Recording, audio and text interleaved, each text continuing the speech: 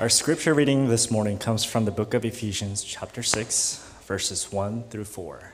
Again, Ephesians 6, verses 1 through 4. Hear now the word of the Lord. Children, obey your parents in the Lord, because this is right. Honor your father and mother, which is the first commandment with a promise, so that it may go well with you, that you may have a long life in the land. Fathers, don't stir up anger in your children, but bring them up in the training and instruction of the Lord. This is the word of the Lord.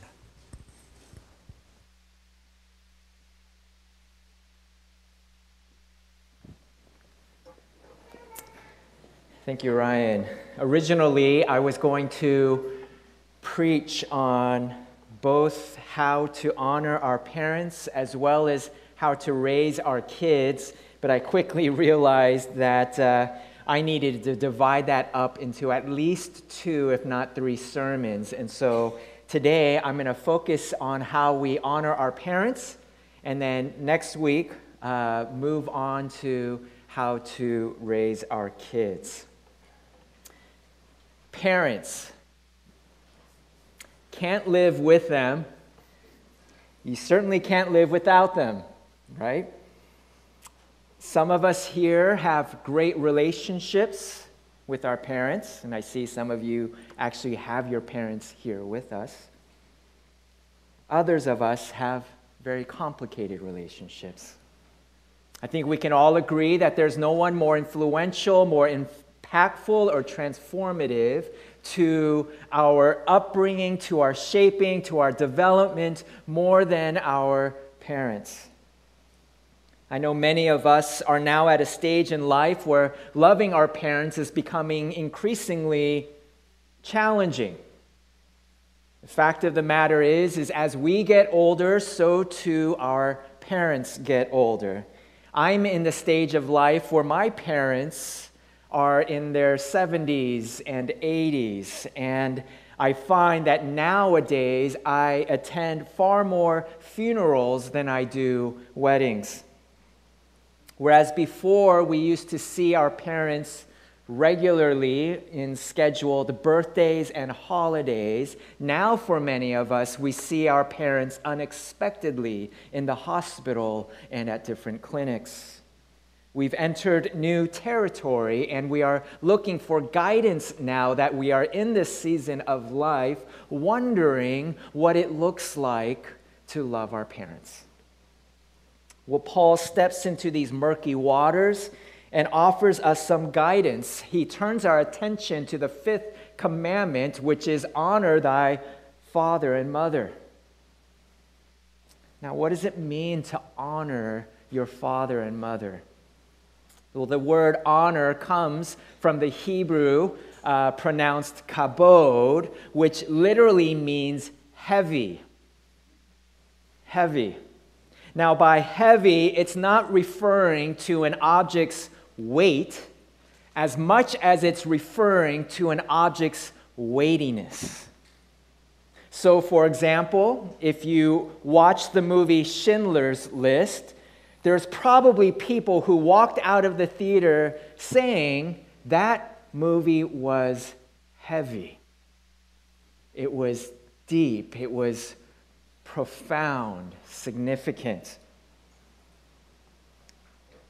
Another note about this Hebrew word kabod, a derivative of it is where we also get the word glory, specifically God's glory.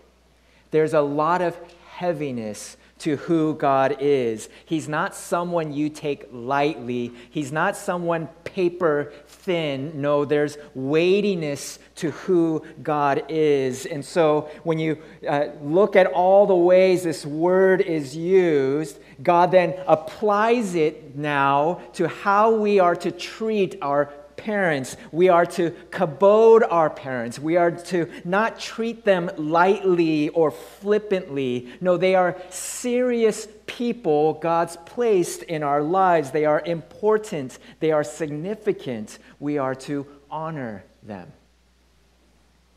And the positioning of the 5th commandment further underscores the importance of honoring our parents.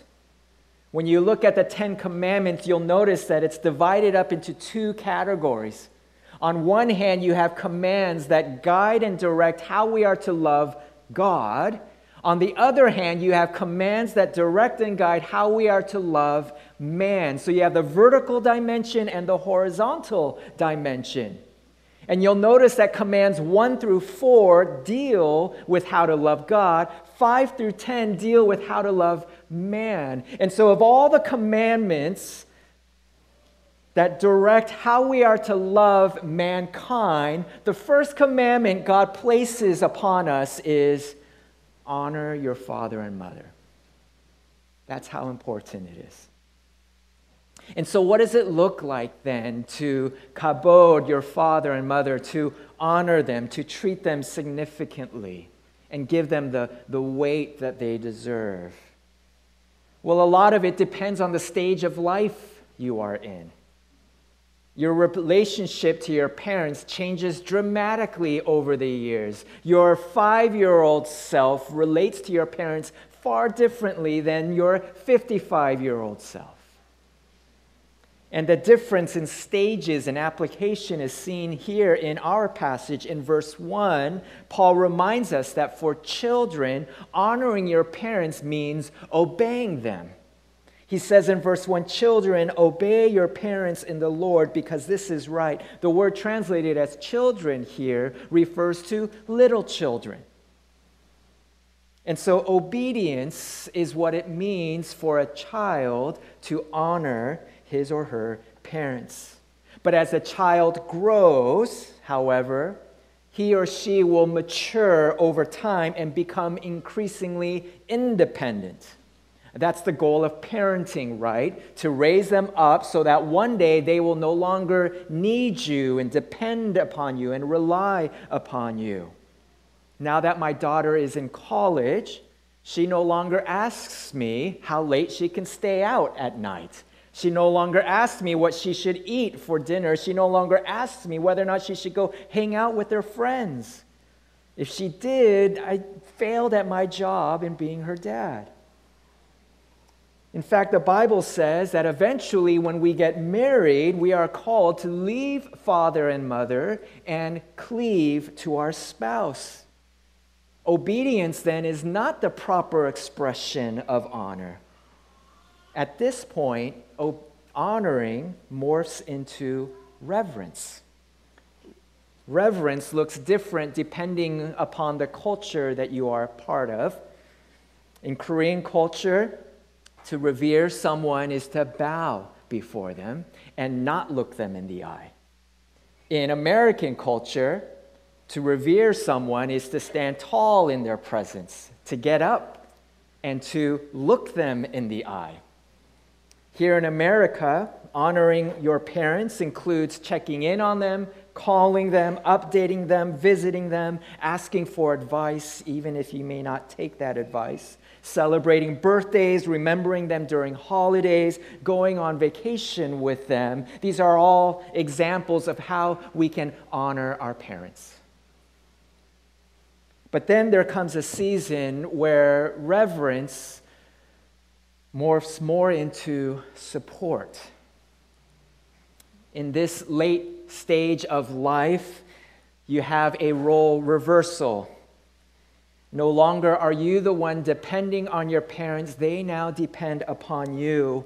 Before, they held your hand to help you walk. Now, they are holding your hand so that you could help them walk. Before, they used to feed you and clean you when you're little. Now you're the one feeding them and cleaning them as they are old. This stage of honoring is reflected in 1 Timothy 5, 3 through 4, where Paul says, support widows who are genuinely in need. But if any widow has children or grandchildren, let them learn to practice godliness toward their own family first and to repay their parents, for this pleases God. Here Paul says that caring for the widows is an obligation placed upon everyone in the church. but especially if you are the children or grandchildren of that widow, especially for you, please take care of your mother or grandmother. Jesus, too, took the fifth commandment seriously. In Matthew 15, he rebukes the Pharisees. Why? Because the Pharisees created a loophole when it came to supporting their parents. Apparently, the Pharisees taught that so long as you gave of your offerings and tithes to God, that made you exempt from having to financially support your own mom and dad. And Jesus calls them out and says, no, that is breaking the fifth commandment. As someone who is bicultural, I can say that one thing I appreciate about my Korean heritage is the emphasis that our culture has upon honoring the elderly. It's understood, if not assumed, that every Korean son or daughter will one day take care of their aging parents. Unfortunately, in the hyper-individualized culture of America, where independence and freedom are very strong values, supporting your parents is not automatically assumed. In fact, surveys say that only half of Americans believe that it's a children's or a child's responsibility to take care of their aging parents. Michael Horton is a professor, one of my seminary professors, and he shares about how he grew up in a retirement home because his parents owned one. And he shared how sad it would be to see pastors and church workers drop off their parents at the retirement home to never, ever visit their parents again. Not even on Christmas or Easter or birthdays. And he remembers going shopping with his mom to buy gifts for these elderly folk whose only gift that year would be from his mom. As Christians, we ought to do better. Now, I mentioned at the outset that some of us have very complicated relationships with our parents. I know that some of you have not talked to your mom or dad in 20, 30 years. Perhaps you were abandoned by your mother or father. Perhaps you were abused, mistreated, neglected by your parents. Perhaps you were manipulated and used by your parents.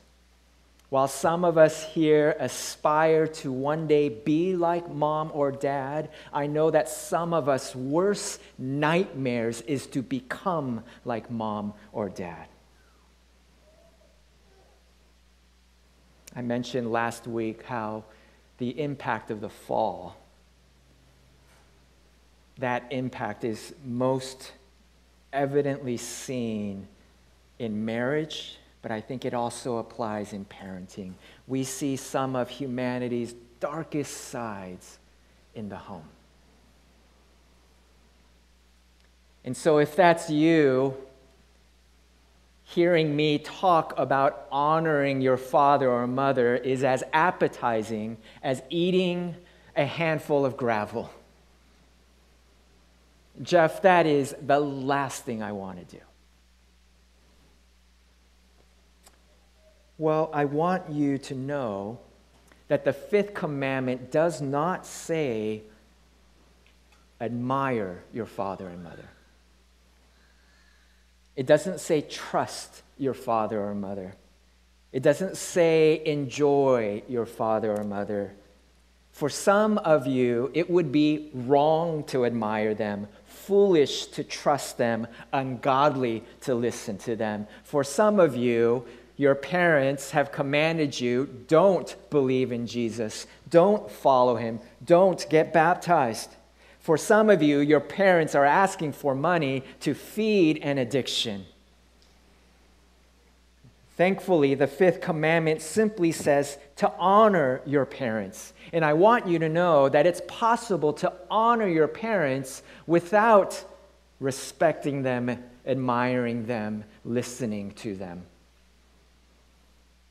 We can honor our parents the same way we can honor the President of the United States.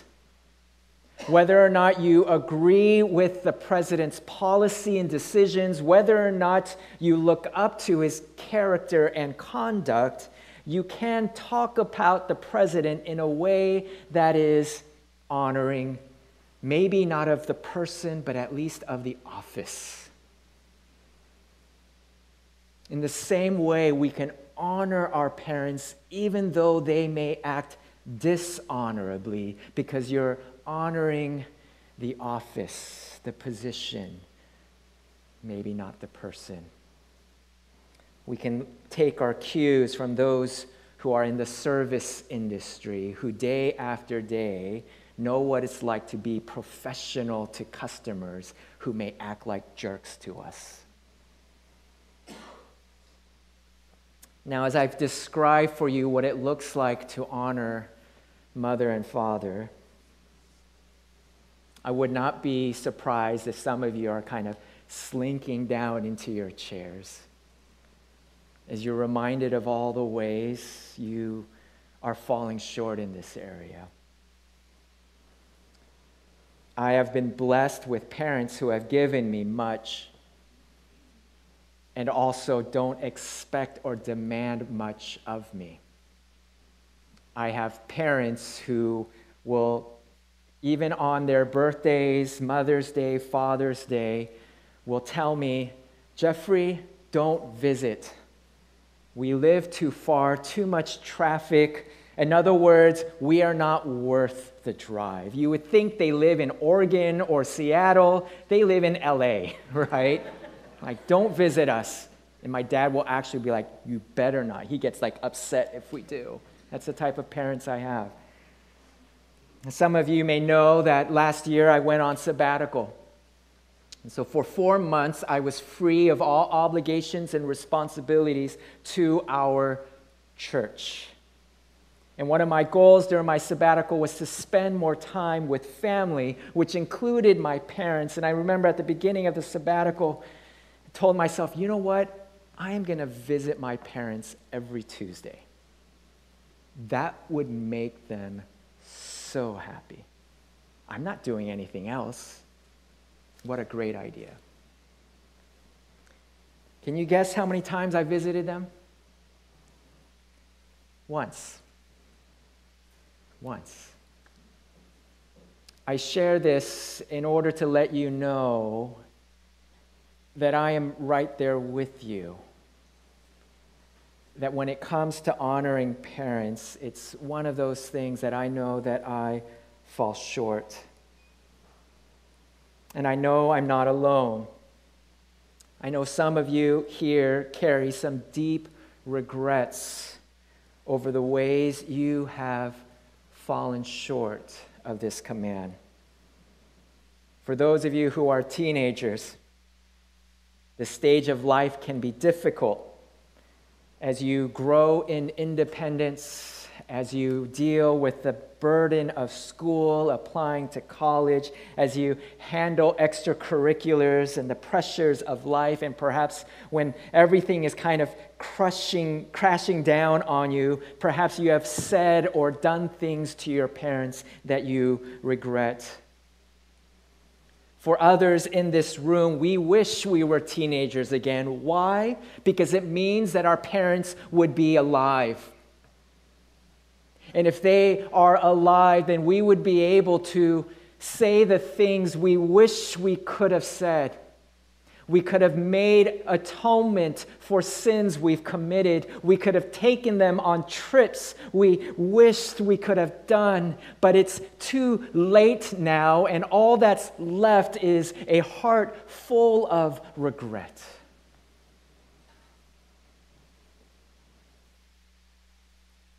For those of us who are feeling the weight of our failures, I have good news for you. Jesus came into this world to save sinners. He came into this world not to reward the godly for their obedience, but to rescue the ungodly from their disobedience.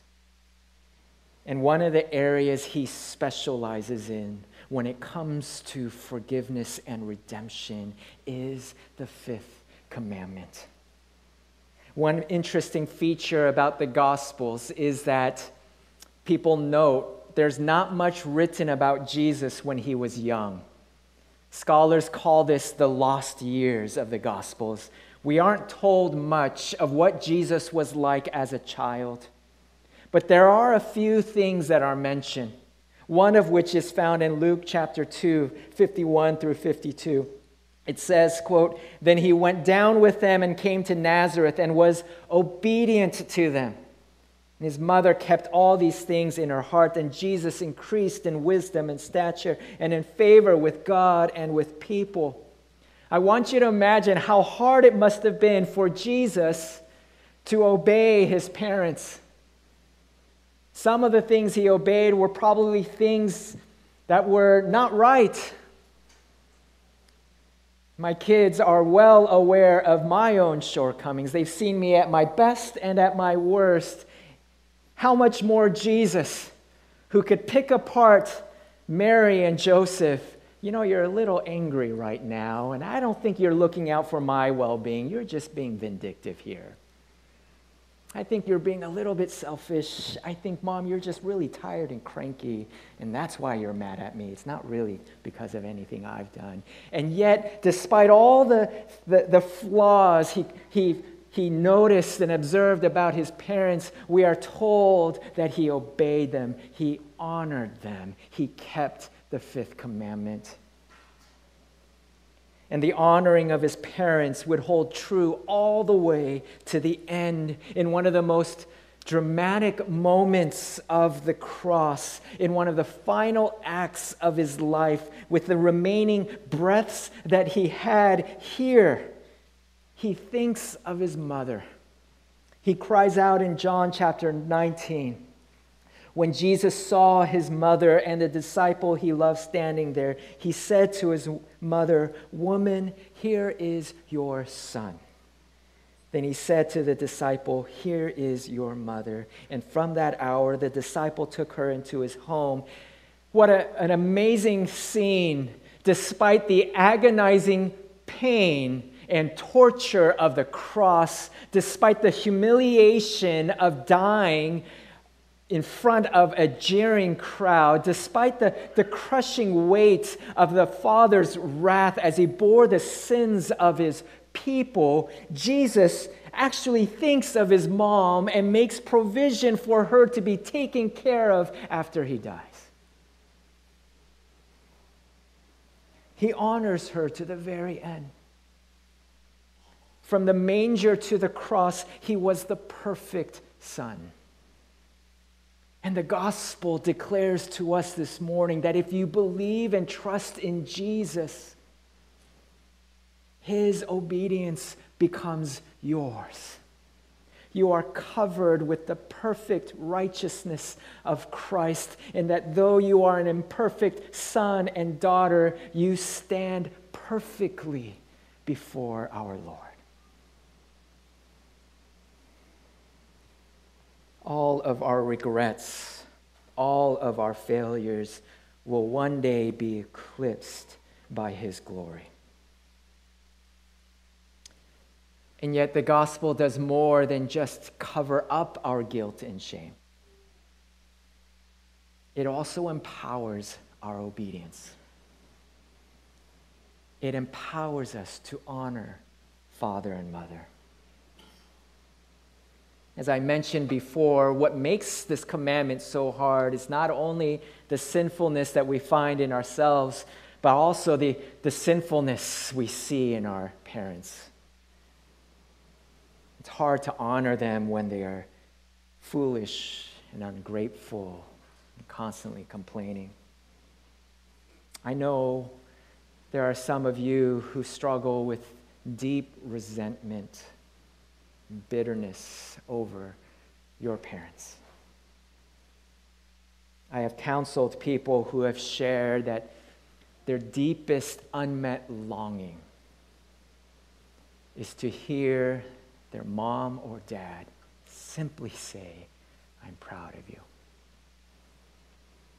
I remember a meeting with a sister crying crocodile tears, saying how much she wanted to make her mom proud. And yet, despite getting a perfect 1600 on the SAT, despite getting a full scholarship to Berkeley, despite having an amazing engineering job afterwards, all she hears her mom say is just criticize her over and over. Perhaps your parents' affection and love and approval is your Moby Dick, the elusive whale that's always out of reach, leaving behind bitterness and resentment in your heart. Well, if that's you, I also have good news. Though your earthly parents may have failed you, you have a heavenly Father who has not. You have a heavenly Father who loves you perfectly, who cares for you, who is attentive to your every need, who smiles down on you with pride. You have a heavenly Father who never makes you feel used, who is never too busy for you, whose door is never closed. You have a heavenly Father who loves you not only when you get A's, but especially when you get F's. You have a heavenly Father who loves you in your best moments, but also especially at your worst moments. Why? Because you are his child. And he has set his heart upon you and made a covenant with you that no matter what you do, nothing will separate you from the love of God the Father. And that his love is unceasing and inexhaustible and unconditional. And this love is so great, so penetrating, so deep, it has the power to heal and cover those wounds that have scarred over. It has the power to minister to you in such a deep way that no longer do you feel neglected or incomplete or empty or unworthy or not enough. It has the power to flood your soul to the point where you're finally able to let go of your resentment, let go of your bitterness. You're no longer held captive by your parents' abandonment. And you can live in the freedom of being a son or daughter of God. And you can walk forward and hold your head high and even do what was once thought impossible. Forgive your parents and even honor them. That's the power of the gospel. That's why we sing. The gospel then meets us where we are and heals us of every wound. It has the power to redeem us from our own sins. It has the power to free us from our parents' sins. It enables us to forgive. It empowers us to honor. It helps us to walk the footsteps of Jesus and honor our parents the way he honored his. And so this is the hope that we have of the gospel. And I pray that it ministers to you today. Let's pray.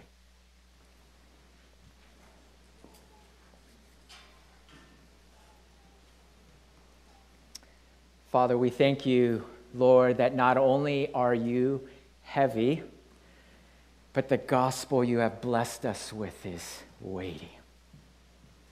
It is no small thing. It is not a simply a Band-Aid or a crutch that we lean on. No, the gospel is the power of God to save and heal sinners. And we thank you, O Lord, that it can reach us even in our darkest, most painful places. We thank you that it makes us whole in Christ. And I pray, Father, that the gospel would make its power known by ministering to every single soul here. We have so many stories here, so many stories of heartbreak. And yet, oh Lord, we thank you that at the end of the day, because of Jesus, our story ends with praise and glory. Thank you, Lord, for sending us your Son. We pray this in Jesus' name. Amen.